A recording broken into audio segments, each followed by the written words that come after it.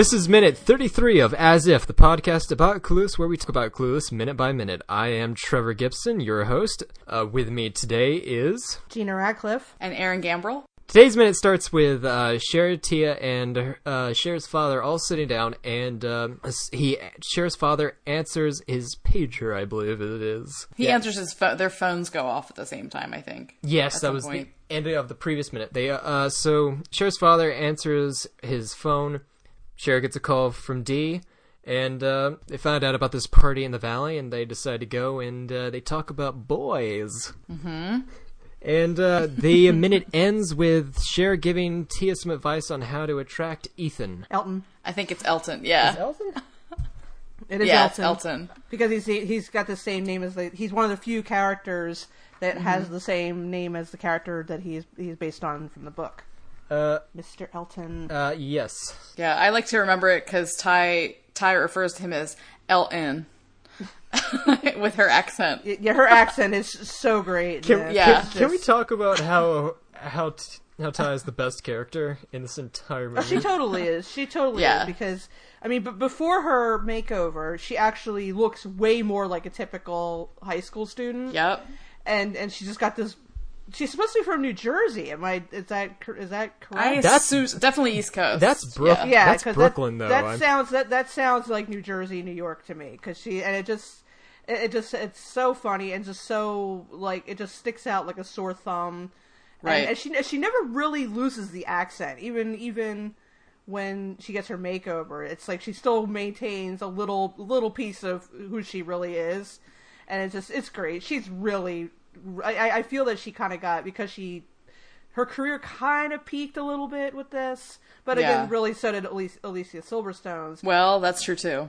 Yeah, but I feel like, because a lot of Brittany Murphy's movies after this were not good, that she, I mean, I don't know, maybe this was an instance where she caught lightning in a bottle, but she was just really, really good and natural in this, in a way that a lot of actors in teen movies aren't. And it's just, when you watch it, it's like, wow, she really was good in this. Yeah, she brings a real, earnestness to the role, and she sort of does serve the purpose of the everyman, in which, most of the people watching this movie, certainly I was 12, I think, when it came out, I definitely had no idea what it was like to be a rich woman or a rich girl in Beverly Hills. So Tai is sort of our lens, I feel like, for that world, and we feel like we're kind of breaking into that world with her. Right, she does that so well. Yeah, the only thing about the not to sort of step on anyone else's minute, but I really don't like any sort of makeover as plots in movies or anywhere.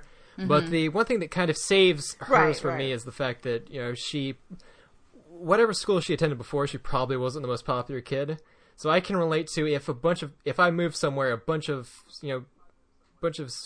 cool, seemingly cool people started paying attention to me. It was like, hey, why don't you try this? I would definitely go along with them because you're 15 and the world is a dark and scary place. Yeah, I mean, if someone as charming as Cher came up to me and was like, I'm going to make it as easy as possible for you to go through the rest of this school year, I'd be like, that's fine. Yeah. I'll do whatever you need me to do. I'll put, Diet Coke cans in my hair or whatever else. It's the equivalent of, falling off of a boat and someone throwing you a life preserver. It's like, thank you. Thanks for saving my life. Yeah, exactly. Also, I don't think that the movie tries to suggest that she's unattractive so much as she just kind of dresses a little, lack of a better word, uncool or not stylishly. But I mean, I don't think at any point, it's not like a lot of other high school based makeover movies in which she wears glasses and a ponytail, and then she lets her hair down. She literally lets her hair down and takes her glasses off, and suddenly she's the most beautiful girl in school. I mean, she was cute to begin with, and I don't think the movie tries to claim that she isn't. Right. But then definitely not. She dresses a little more fashionably in a way that it draws more people's attention. Because, again, she goes to a wealthy school. That kind of thing is going to draw more people to her. Right, yeah. It's grooming, I mean, yeah. Well, but comparison to how I dress now to, in comparison to how I dressed when I was, 15, it's an absolute nightmare. So that is kind of part of growing up in a way. It's just getting your together. Yeah. Cher gets a call from Dee, who is at the mall, and let me just say, this mall storefront is amazing. All the shirts behind her are fantastic. She gets a call from Dee telling her that Elton has hung up the picture of Tai. I keep wanting to say Tia because of the way I've written. I wrote it down weird in my notes, and now it's bugging me. It should be Tia. What kind of name is Tai? Yeah. That's just a weird name. I don't think I've ever met another Tai in my life. It's bugging me so much. Not. Elton has hung up the picture of Tai in his locker. Let's dig into this a bit. Creepy or super creepy, considering that they're not dating and they barely know each other at this point. Well, I think that anything that Jeremy Sisto does is vaguely creepy. Yes. I mean, I don't know. The first two, I think that I saw.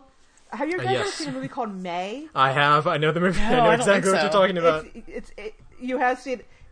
Yeah, he's in that, and he's not the villain, but he still comes off as just very slimy, and then you've got his character on 6 Feet Under, which is, oh my god, just very off-putting. Yeah. Well, so I think the origin of him putting Ty's picture in his locker is, I mean, that harkens directly to Emma, right? Right, yeah. Emma paints Harriet.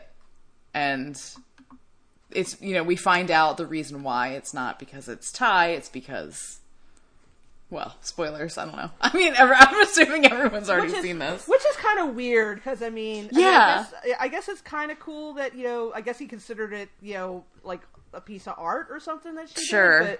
But I mean, it was just a picture. It's like a leap for him to, be like, oh, this is something she did. Yeah. Because I don't know. Yeah. If it was actually a painting or like a sketch or something, I would feel slightly less creepy about it. But because it's a photograph, which is not to say that photography as a medium has any less merit as an artistic medium, but it just feels weirder. But yeah, I mean, I can perfectly understand why people would misinterpret that particular gesture in this. Oh, sure. I mean, a painting, again, it's like, okay, well, maybe he hung the painting because he liked the subject or because he liked the artist. But a photograph, I can definitely see why someone would think that it was because of the subject of the photograph. So you were talking about the storefront. What I noticed was that Dionne is wearing a beeper, like on her pocket, but the beeper side is not out. It's like the clip part is out. Yeah, it's like, and I was thinking, like, if it were me and I had a beeper, I would just, like, put it in my pocket. But it's, like, a fashion statement to her. This is, like, I don't know. Yeah. She's using a beeper as, like, an accessory, which I just thought was, like, really interesting, and it's so 1995 of her to do that. Definitely, that she definitely has, like, different color cases to match with every outfit. Yeah. I just thought that was an interesting choice. Remember pagers, so... I feel it was something people thought that they needed more than they actually needed it. Definitely. Because, nobody other than, surgeons and drug dealers need to be that easily accessible at all times. Yeah, exactly. When was the first time that you, both of you saw Clueless? I actually came to it much later. I was already in my 20s when it came out, and at the time I was still in sort of a Riot Girl phase where that kind of thing, I don't want to say it stood for everything I was against it, because that's a little dramatic, but it wasn't something that interested me, and I thought it was very superficial and you kind of celebrating of the value of being pretty and popular, and then I probably maybe early 2000s, so I would have been closer to 30, and I just happened to catch it on cable, and I'm like, oh, this is adorable. Why did I not watch this sooner? And it's just, and I just, it really, it did an excellent job of really kind of being more, and this sounds so goofy the way I'm putting this, being more than what it seems like it's about, if that makes sense. Sure. I mean, and obviously part of it has to do with, its source material, but, it's one of those movies where if you give it a chance and you watch it from beginning to end, you actually find yourself rooting for these characters, even as foreign as their lifestyles may seem to you. And that's saying a lot, because I really do not like romantic comedies, and the primary plot line of this is one of my least favorite ones, and that's pretty much like people, and I'm speaking specifically of Tai and Trevor, characters who are clearly Travis. meant for each other. Travis. Yeah. Who are clearly meant for each other, but for various plot machinations are kept apart, and that's always just aggravated me. But in a high school setting, it makes more sense, because for whatever reason, Cher doesn't think that he's right for Tai, even though they're clearly perfect for each other. And when you're in high school, your friends do tend to steer you away from someone they may perceive as being quote unquote wrong for you. And then when you finally figure it out for yourself, then that's when you take a stand for who you really are. So and that's again the plot arc of Tai, is figuring out who she really is. And as it turns out, she is this kind of pot smoking skater chick, and I mean, and that's wonderful that she came to that point. Because a lot of people don't come to that point until they're well into adulthood, if at all. Mm-hmm. So I was 12 when the movie came out, and I don't remember seeing it in a theater. I think I must have seen it when it was available on videotape at the time. And as a 12-year-old, it seemed like kind of the perfect movie for someone that age, someone who's looking up to teenagers and stuff like that. But I really don't remember it resonating too much with me. Although recently I was looking at old pictures of myself in middle school, and I have basically the same outfit that Tai is wearing actually in this scene, a striped shirt and a flannel shirt on top. So aesthetically, I probably resembled Tai more, but I definitely wasn't smoking pot or I don't know, You weren't talking in a broad New Jersey, Brooklyn accent. No, I probably wished I was, though, rather than my dumpy a Maryland accent. But yeah. So I mean, I remember it and I liked it, but I think it wasn't until I got much older that I really appreciated it and rewatched it a few times. I felt for the type of movie it was sold as, it came off a lot better than the trailers made it look, and the sort of attention it was given. Yeah.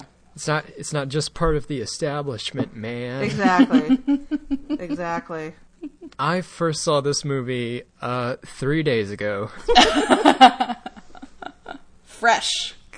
Yes. Have we established that you were actually born after it came out? Yeah, I think we might have said that, but yeah, I was born in '96. This movie came out in '95. Wow, that's bonkers. Yeah, it's crazy.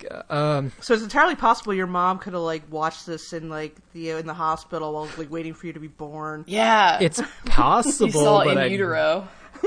It's possible, but I doubt it. My mom was in her late 20s, maybe 30s, maybe when this came out. So I don't think she watched it. Well, she could have been like me. She was a captive audience. Yeah. I do know my one of my sisters, my youngest sister. She loves this movie. This movie and Material Girls with the Duff siblings. Oh wow!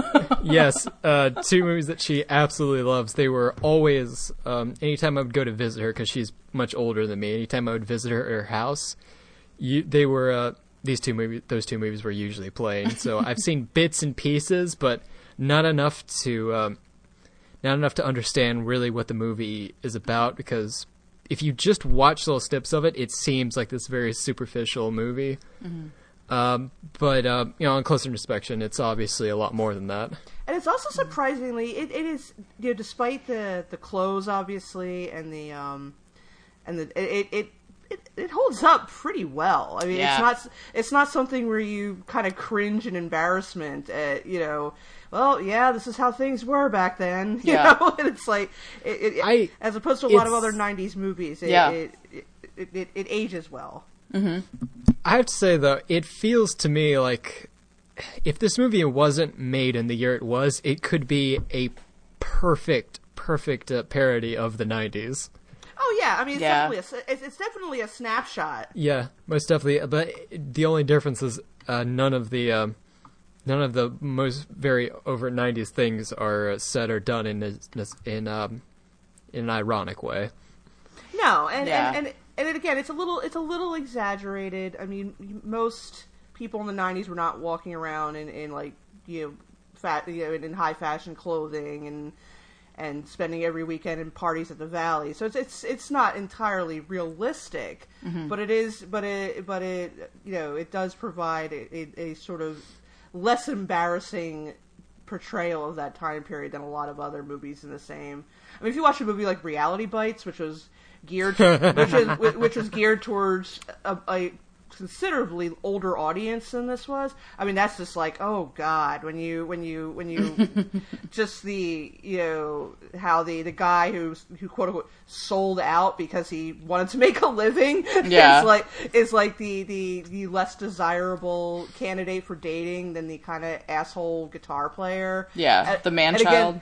Right, and again, that is accurate to how things were in that time period, but to look back on it now, it's like, oh God, that's just mortifying. You don't really like hear the vapid, selfish guy is the jerk, and he does not get what he wants in the end. There's like a fairy tale aspect, I think, about Clueless that kind of makes it timeless. In that, like, she's like a modern day princess, and Paul Rudd is the prince, and she holds court, and there's all those things like that, and that that sort of stuff are like they're like classic storytelling things. And you could say that Cher is all that.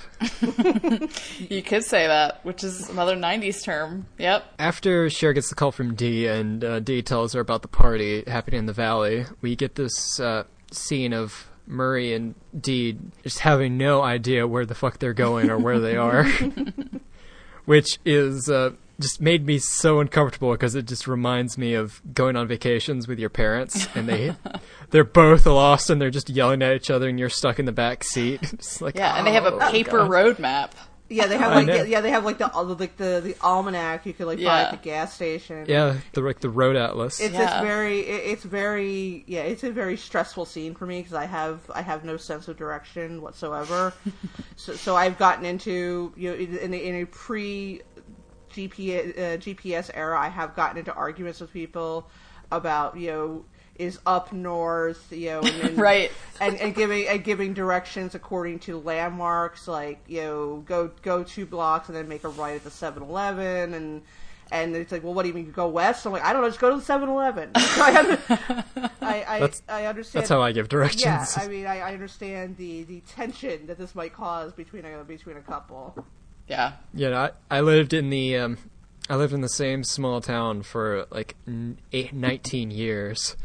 And I, for the life of me, couldn't name more than 2 streets in that entire tiny town. Yeah, I mean, you can't go by north, south, east, west. I mean, who knows that? You go by landmarks. This makes perfect sense to me. Yeah, exactly. Yeah, that scene's really good though, because they're. I mean, throughout the movie, they're really like an old married couple, but like that part especially. Yeah. They're just like, it's almost like they've been together for like 30 years at that point, but they're only like 15 or 16. Yeah, they definitely have a good, rapport together where he's clearly chomping at the bit of freedom, but she is more interested in keeping up appearances. Yeah. We'll get to that in another minute, so. Definitely. The old ball and chain, huh? Right. Huh? Waka waka. Oh. They finally somehow, we never do find out exactly how they get there, but they do end up at the house in the Valley. And Cher gives Tai some advice on how to lure in Elton. Mm-hmm. Don't just walk up to him right out of the gate. You gotta talk to someone, preferably a boy, in his eye line. Whenever he comes over to talk to you, talk to him just long enough to get him interested in the conversation, then leave, and then apparently he's on the hook. You got him. Which I don't know that would work in real life. I can't imagine how awkward a conversation would be with someone where they come up to you and start talking to you, and then like, okay, bye, and then walk away from them. Yeah. I can't, I don't think, if I was that person, I'd be like, well, I guess they're not interested in talking to me. Yeah, exactly. Well, yeah, like, Yeah, she says, look like you're having fun and you're really popular. Like, if you could pull that off, wouldn't you just do that all the time? Like, wouldn't that just be your key to popular, like, how is someone supposed to do that? They go to the same school with him, so he would know if she was actually popular. Yeah. If someone was that subtle, if someone was interested in me and was that subtle about expressing it, or just trying to get my interest as well, or see if I'm interested in them, I would have no idea whatsoever. Yeah, that's a little too subtle. I don't think most people would interpret that as interest. So much as, possibly this person is sort of checking me out, but I can't really tell. Mm-hmm. I wouldn't be able to tell at all. Like, anytime anyone flirts with me, it's like I'm driving to work 3 days later. I'm the same way. Oh shit! They were interested in me. God damn it! I'm the same way. Not until someone's like mouth is on my mouth am I like, oh, okay. I guess you're into me. Like, no. Yeah, definitely the just stopping the conversation, walking away. I'd be like, well, that was depressing. Yeah, and then I would be like, what did I do? Like, what did I say, or how did I look? Yeah. No. I think that about covers minute 33. It ends with Cher gives Tai some very dubious advice and asks her, "You got it?" And we'll find out Tai's response in minute 34. So before we wrap this up for good, does anyone have anything that they would like to plug? I'll go. So I have a podcast called Ladies Who Library, which is just basically about different things to do with working in a public library, but it's pretty accessible no matter, if you're a librarian or not, because we talk about what we, read, watch, listen to, blah, blah, blah.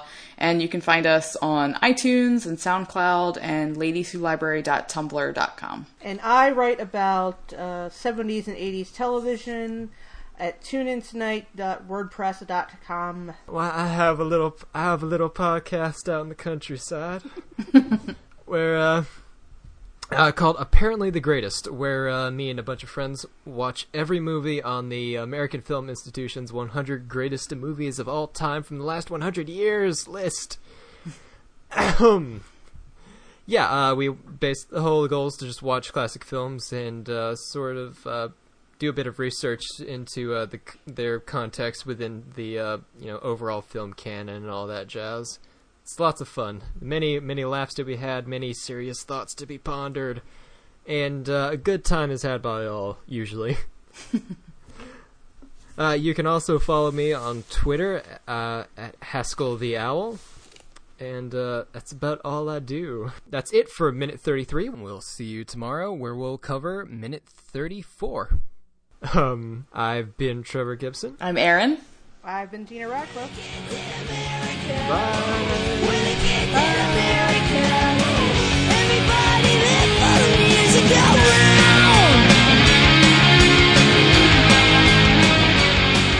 Thanks for listening to this episode of As If, the podcast all about Clueless. It is produced and edited by Darren Husted. Executive produced and hosted by Trevor Gibson, with my guests Gena Radcliffe and Erin Gambrell. Follow us on Facebook at As If the Podcast. Follow us on Twitter at asif_podcast. Follow us on Instagram at asifpodcast.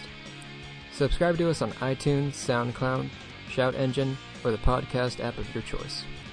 Rate and review us if you enjoy. Clueless is owned by Paramount Pictures. No infringement is intended. All rights reserved. Copyright 2016.